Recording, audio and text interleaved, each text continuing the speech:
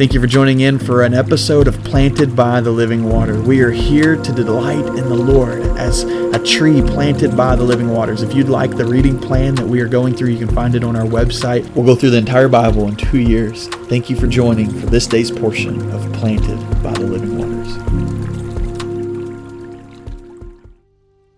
Welcome to episode 183 of Planted by the Living Waters. I'm sorry we have had a couple of weeks of not having any podcast, but I hope you've been still continuing in the reading plan. It's been good to still finish up Esther there, and then now we're starting in Job and still reading through our Psalms. I had my wisdom teeth out 2 weeks ago, and then lost my voice all last week, so it's just been kind of a crazy couple weeks here, but so appreciate you bearing with me.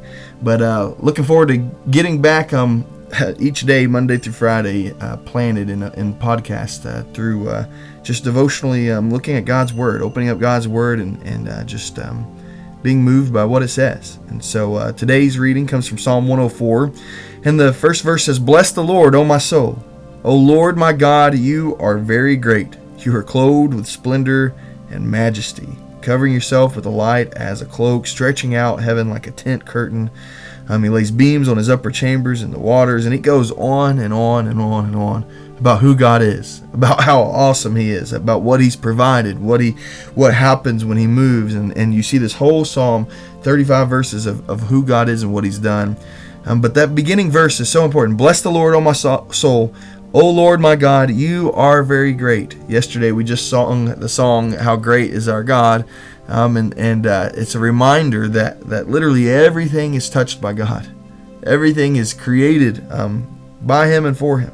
The fact that He is very great. Do you recognize that today? "O Lord, my soul, bless you. You are very great." Is God great in your life? Is He great in the sense of above all things, above every thing you can possibly even fathom, above everything you can see, everything you want, everything you desire? Is He above it all?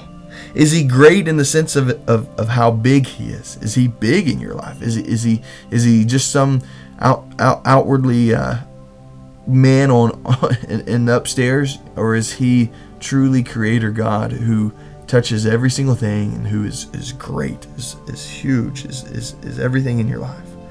And then I look at the end of this verse after the psalmist spends this whole time talking about who He is and what He causes and what He does. There at verse 34, he says, "Let my meditation be pleasing to Him. As for me, I shall be glad in the Lord." So bless the Lord, O my soul. O Lord my God, you are very great. You're clothed in splendor and majesty. So you're very great, Lord. Let me meditate on how great you are, and then let my meditation be pleasing to you. As for me, I shall be glad in you. I shall be glad in the Lord. And so today, as you start your day, this is my challenge for us today. Would you meditate on how great He is?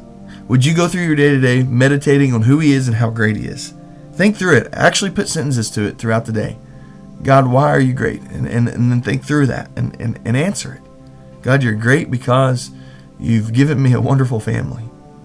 God, you're great because even in the midst of struggle, I still see you. I still know you.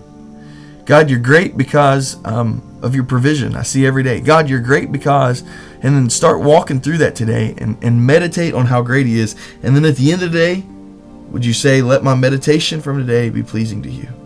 As for me, I shall be glad in the Lord. Would you be glad in Him today? Father God, we come before you and thank you for your greatness, for your goodness, Lord, for who you are. Bless the Lord, O my soul. Bless you, God. Lord, you are so great.